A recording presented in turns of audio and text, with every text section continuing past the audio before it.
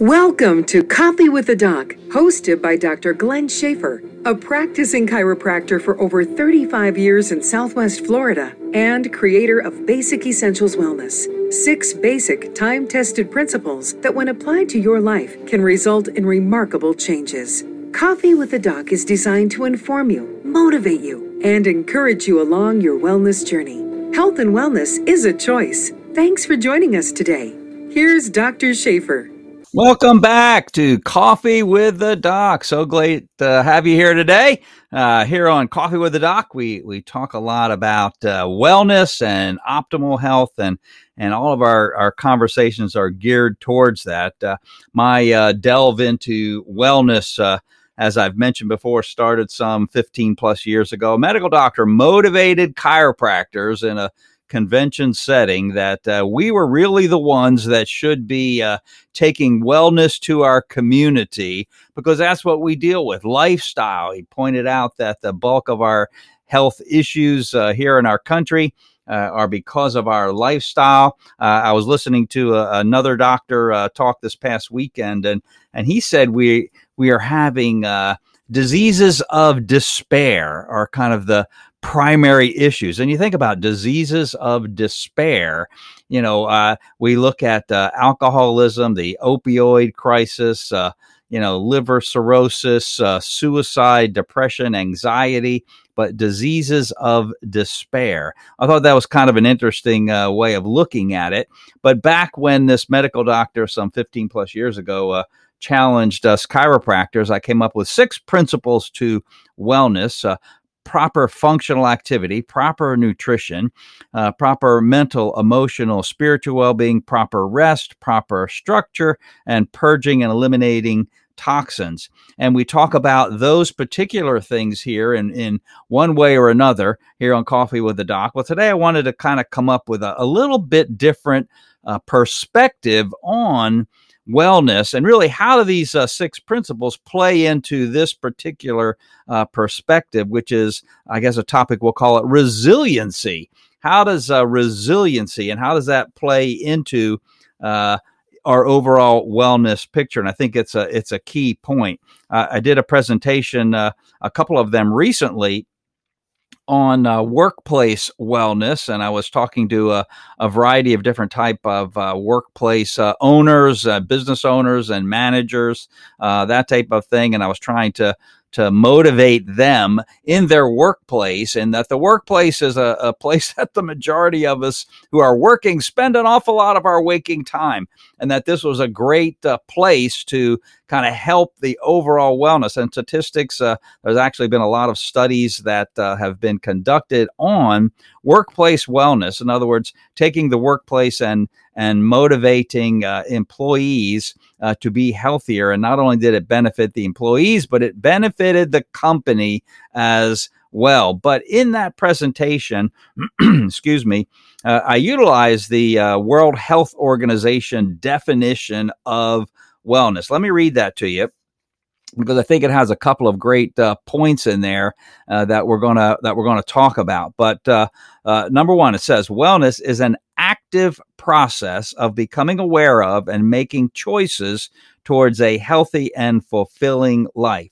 Wellness is more than being free from illness.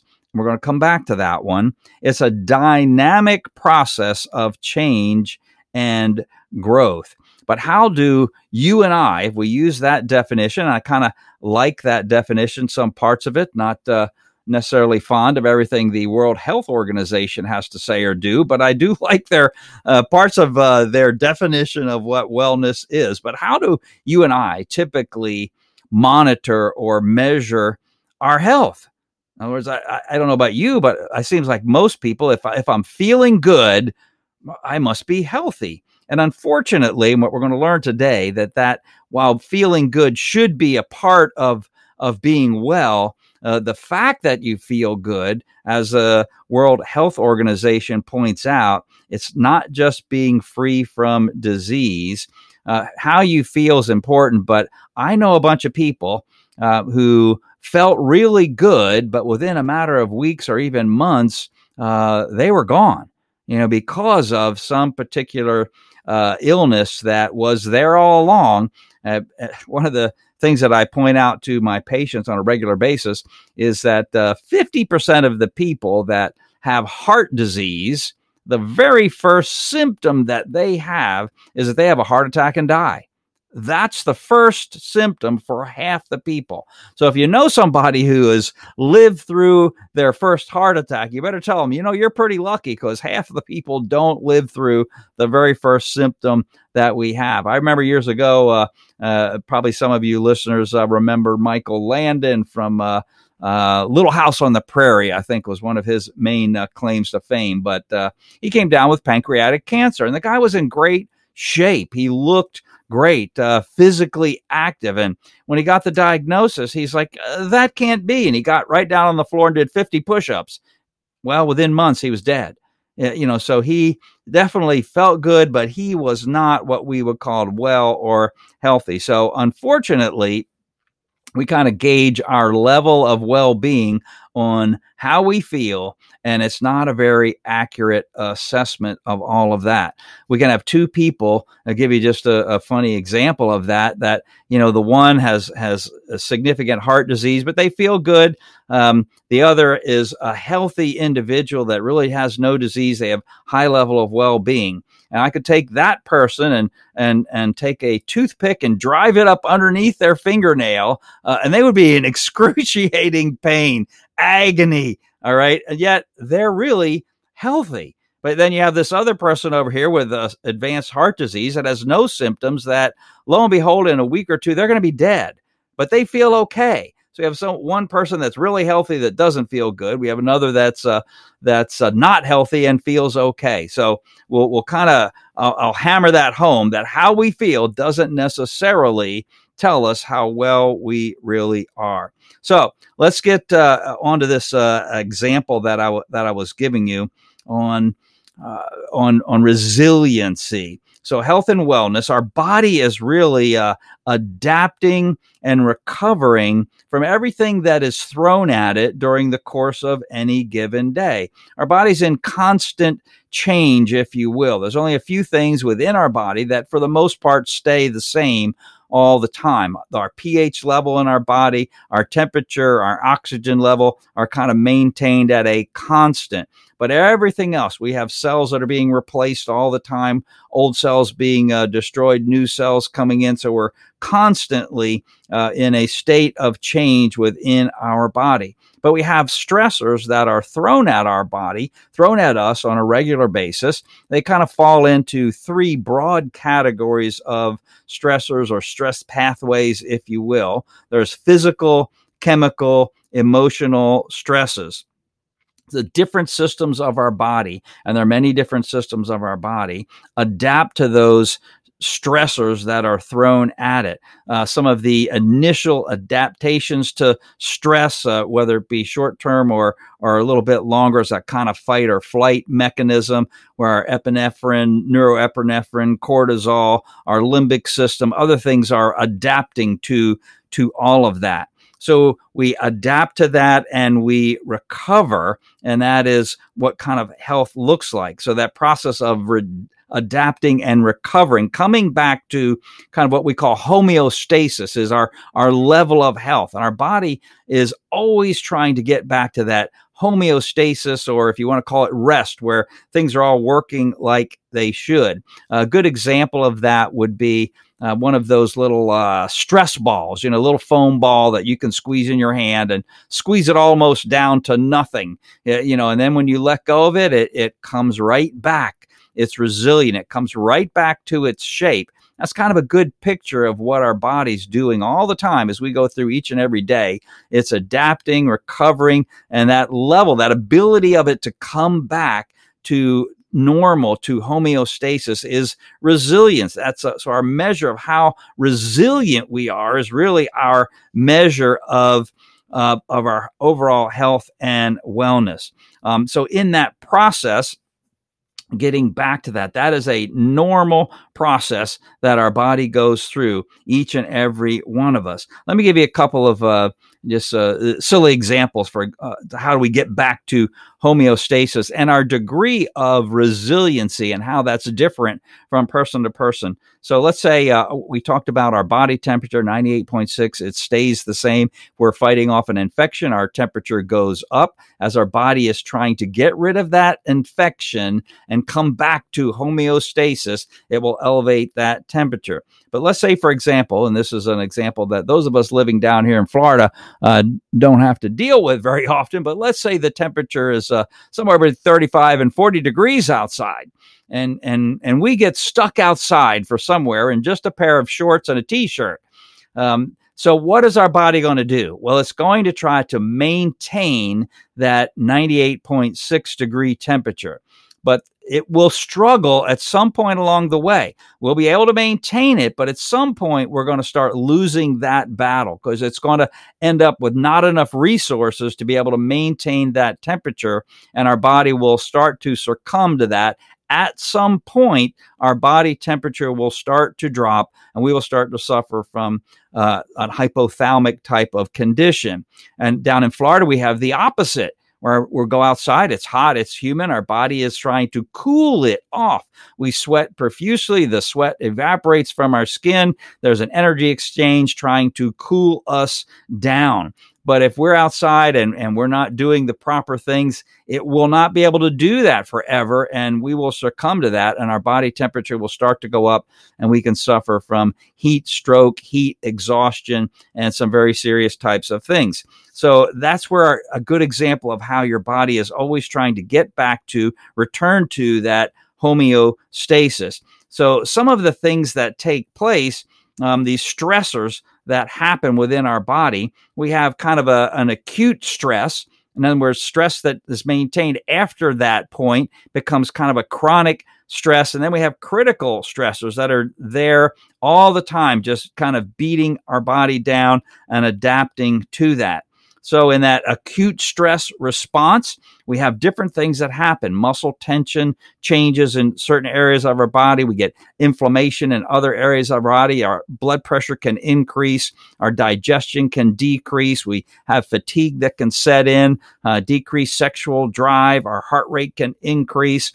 All of the systems of the body in this fight or flight, acute to a stress type situation, adapt to that to bring us back to homeostasis. If that stress stays for a prolonged period of time, we have that chronic stress, we start to see more significant changes taking place in our body. We start to develop degenerative joint issues, increased cholesterol problems, increased blood pressure problems, endocrine, our hormones start to change, and some of these can become more permanent. We get into long-term stresses that our body is not adapting to, and we start to see significant diseases that result. Cancer, liver disease, heart disease, kidney disease, some of these different types of things. So here's a question that is posed.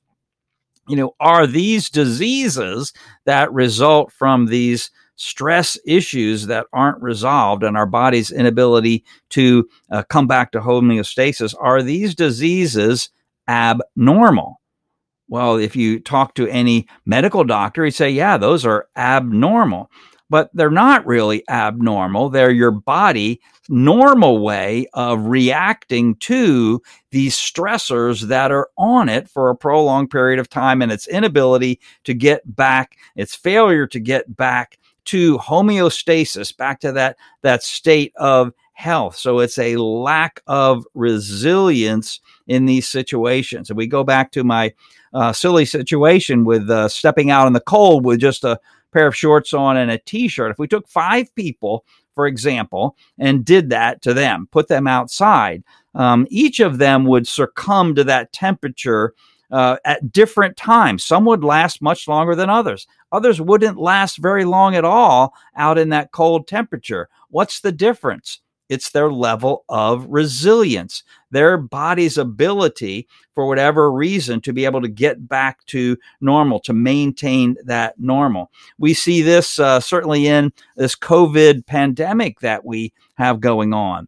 the primary group, and it's still over 80% of the folks that have succumbed to the COVID infection, are those elderly with pre-existing types of conditions. Those that weren't in the elderly category that died from it, many of them had other health conditions.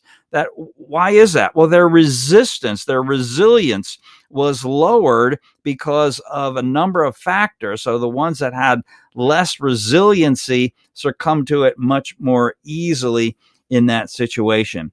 But how are these different diseases that I mentioned previous, that are the result of your body's natural response to these stress pathways that are attacking it, how are they treated typically by our medical profession?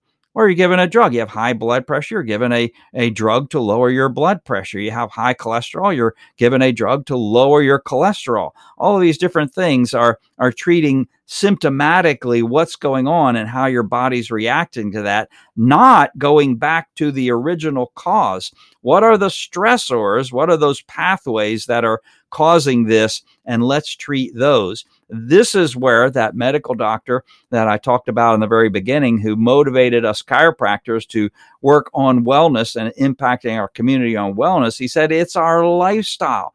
We've got to get back to the basics, not try to treat these symptoms. Let's get back to the basics and how the body is reacting to these different stress pathways.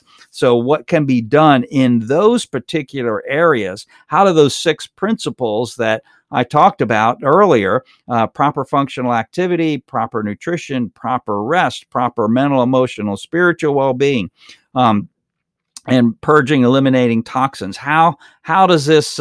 How do those things impact our resiliency in these areas where we have physical, chemical, and emotional stressors, hitting our body? We have talked about before, and I'll mention again, is it kind of that wagon wheel example I get, where these 6 principles are the 6 spokes to wellness. And if you're weak in one of those spokes, your overall wellness level is down, which simply means that your resiliency is down because you're weak. You're vulnerable in your overall health picture to an attacking stressor. So the physical stresses that are put on our body, what can we do? Well, if you look at functional activity, all of the systems of our body, and we've talked about this, are at their best when they're being used. They have to be used. Our immune system, our musculoskeletal system, our digestive system, we can go through every system of the body. It has to be used to stay healthy. Regular chiropractic care is another that supports our physical well-being and the attacks on our body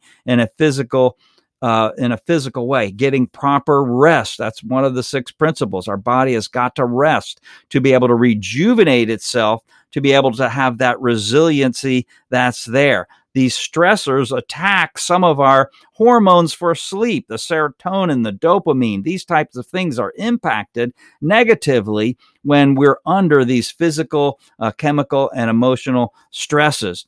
Chemical stresses, we see this, eliminating toxins. Again, our body needs proper nutrients to be able to support and have resiliency. So supplements are sometimes important to help us in that area. Eliminating toxins is another one in that particular category. And then we have emotional stresses, that emotional stress pathway. And here's an interesting thing that, and I think sometimes this particular pathway is one of the more difficult for a lot of people to manage. Every event in our life, we have, it is stored in our cortex, in the brain, the cortex of the brain. It is stored. Your amygdala attaches an emotion to every event that's stored away. I know that you've probably experienced this. I certainly have, where a song comes on that I've got a great memory attached to.